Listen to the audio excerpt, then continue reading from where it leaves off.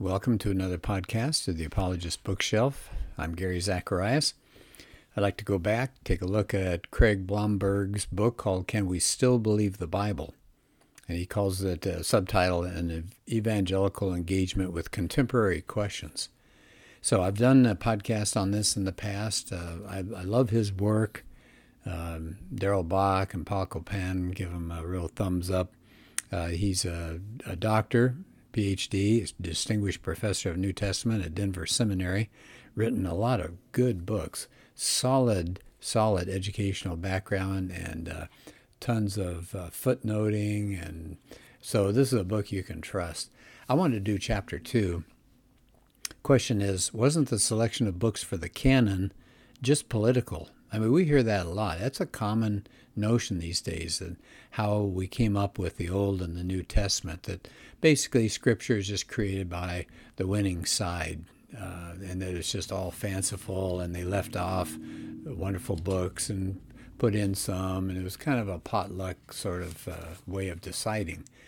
So let's do this. We'll see how long it takes, but he's broken this chapter down into two parts, the Old Testament and the New Testament.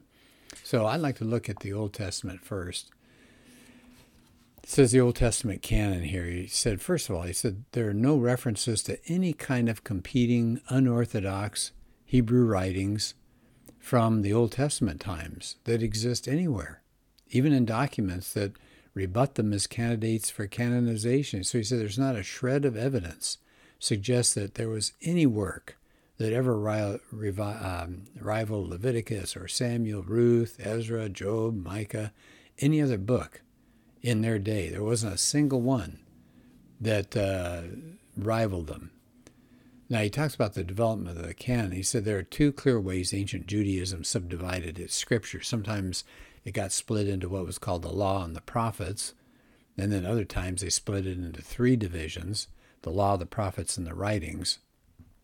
It says Judaism has treated those first five books as those written by Moses, called the Torah or the Law, Genesis, Exodus, Leviticus, Numbers, Deuteronomy, and that's been considered the most foundational and significant core of its scripture. And so he said, for both those reasons, he said we can envision that those five books were the earliest to be canonized, grouped together as inspired and normative for the ancient Israelites. But he said we really don't know this from any testimony that they were the earliest to be canonized. It said it's interesting, the Hebrew Bible places the prophets after the law, divided into the former prophets, that's Joshua through 2 Kings, and what's called the latter prophets, that's Isaiah through Malachi. It says the former prophets are pretty historical and narrative in genre. They tell stories. The latter have a lot of oracular or prophetic speech. So with a little bit of historical narrative in there. So again, he says it's easy to imagine the prophets were probably added to the Hebrew canon sometime in the 4th century before Christ. The last division, called the writings, he said he calls it amorphous, comprising books like Job, Psalms, Proverbs, Ecclesiastes, Song of Songs, Ruth, Lamentations, Chronicles, Ezra, Nehemiah, Esther, and Daniel. Now, that's interesting. I never think of these kinds of groupings. He said there were debates in Jewish circles after the time of Christ about the propriety of books like Ecclesiastes, Song of Songs, and Esther. So maybe some of the writings were not finalized until the late 1st century. But he said we don't know any of this. He said we really don't know. So it's pretty fuzzy, isn't it? So then he takes up the Old Testament Apocrypha and Pseudepigrapha. He says there's a collection of writings been called the Old Testament Apocrypha, and eventually those books got accepted into Roman Catholic and or Eastern Orthodox canons. Now he said they include 4 books during the Maccabees period, that's 1st through 4th Maccabees, historical novels, that's Judith and Tobit, books of Proverbs or wisdom literature, Ecclesiasticus, and Sirach, and Wisdom of Solomon. And he said there are also shorter works like the Prayer of Manasseh and the Letter of Jeremiah. He said another 60 or more books, 60 or more books from that period have been recovered, and they're known as Old Testament pseudepigrapha because they're attributed to some Old Testament patriarch or maybe a key figure in Jewish history who lived way before the time of the book's actual writing. So that's why it's called pseudepigrapha, kind of false, attributing a book to somebody who didn't write it.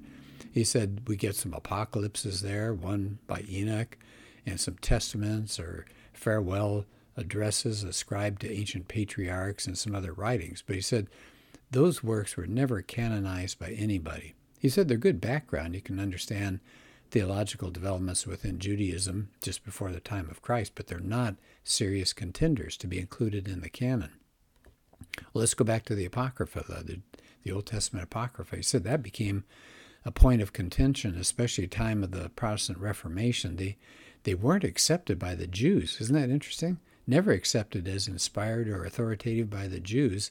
They weren't even put forward as candidates for canonization within Judaism, but they became valued in early Christianity, especially, he says, after the time of Constantine. Why? They were prized because they taught on doctrines that weren't found anywhere else in Scripture. Here's an example: purgatory, or praying for the dead. And others were considered wonderful because they were just inspiring. There's a great, exciting read like Judith and Tobit, maybe because the texts they contain could be interpreted allegorically and maybe viewed as foreshadowing Jesus, or just because they were good religious literature. But no council, no ecumenical council ever officially declared them canonical until the Council of Trent, 1546. Only after Martin Luther insisted Christians return to the Bible, the irate Catholics said, "Oh yeah?" and they formally canonized the Apocrypha. So the Jews apparently drew the line after the 5th century BC, and they felt that anything later did not merit canonization. Why is that? He says, well, most of the details have been lost over time. He says, but we do know that Josephus, who was a Jewish historian who mentions Jesus in a couple of places, and James, the brother of Jesus.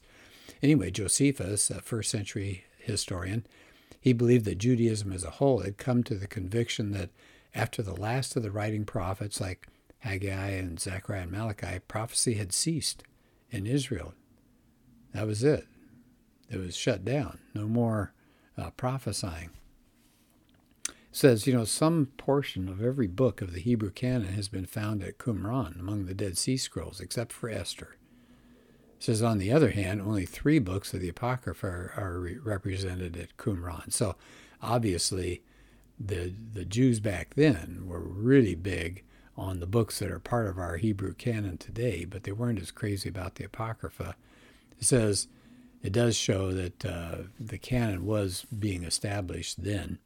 It says the New Testament, just giving an idea again about how do we feel about the Old Testament books. The New Testament quotes from a broad cross-section of the Old Testament documents, but there's not a single quote from the Apocrypha. Now, Jude quotes from a pseudepigrapha, the first Enoch, but doesn't imply that he understands that that's part of Hebrew canon. So I think that's interesting. So he said none of these apocryphal books claim to be God's word. And yet many in the Hebrew scriptures do. And many of the books, he says, in the Apocrypha have historical inaccuracies, or they have some theological inconsistencies. So then he comes up, he says, here's another debatable issue. What order should the books be put in? He said that wasn't raised really until after New Testament times when they started writing books, putting things together in book form.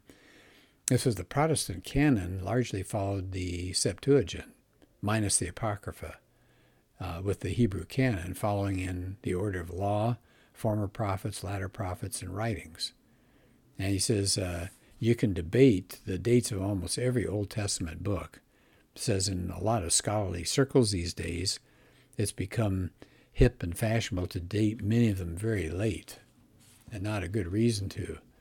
He says the Song of Songs was suspect because it seemed to delight in sexual desires of a young woman and her lover. So you can imagine some people going, whoops, do we really want that? He says Ecclesiastes raised questions because of its pessimistic outlook on life, which is true until you get toward the end of, I'm just adding this myself, but toward the end of Ecclesiastes, when over and over Solomon's been saying this is the view of being under the sun. In other words, This is the naturalistic, materialistic, worldly view of life that is just pointless. You just pile up treasures and then you die. Where they say there's no U-Haul in a funeral procession. So, but at the end it says, but God's in charge and there is a God. Anyway, it says Esther got doubted because it's the only book that doesn't mention God, which is interesting. Now, what does it do instead? Well, it talks about the works of God. You can see God's hand in Esther, but you don't see the word God itself. He brings up another point here. He says the unfolding storyline of the Hebrew Scriptures is amazing because it's a remarkable continuity. He said if they're just human books, how is it over such a long period of time, there's so much agreement, there's interlocking of beginnings and middles and endings of later biblical books with earlier ones? He says, think about it. God singles out one person, Abram, promises his offspring will inherit the promised land of Canaan. The rest of the 5 books of the law describe the obstacles that seem to put those promises in jeopardy, but the way God preserves Abraham's descendants and eventually leads them out of slavery to that very promised land. Then the remaining historical books, the former prophets, as the Hebrews call them, narrate the cycles of obedience and disobedience when God's people got into the land. The later prophets all have some kind of combination of condemnation and edification. They really put down Israel because of their sins and the surrounding people, and they announce all sorts of judgments that are coming. And said, but eventually, thank goodness, Israel will be restored and the people will follow their God, and ultimately there will be a return of worship of God. It says the writings that don't take the form of historical narrative depict worship and lament, that'd be Psalms and Lamentations, and wisdom, Proverbs, from many eras of Israelite history. So the books within the writings that do take the form of historical narrative have important illustrations of God's dealings with his people during this time period. Ruth, during the time of the Judges, Esther, during the time of Ezra and Nehemiah. But for the ones that did not come home from Persia, and Daniel and Lamentations during the time of Chronicles and the Babylonian exile. So you get this wonderful sweep of history. He says the Hebrew Scriptures form a remarkably comprehensive package of the history of ancient Israel and the relationship of it to God and the way God wants his people to live. And he said you get all this wonderful unity of plot, but he said if you add in the Apocrypha, it says it ruins chronological and theological unity. It ruins things. So that's his quick run-through of the Old Testament canon. We as Christians are probably less concerned with that than we are with the New Testament, but I thought I'd do a podcast on it because we would like to know. And of course, because it is older, it's harder to know exactly how the canon got put together. So it's a little fuzzier, but I'm going to do another podcast in the future in which he looks at the New Testament canon. We have a lot more information on that, and we can be really sure that the books that are there are the ones that should be there. Okay, well, thanks for joining me, and talk to you later.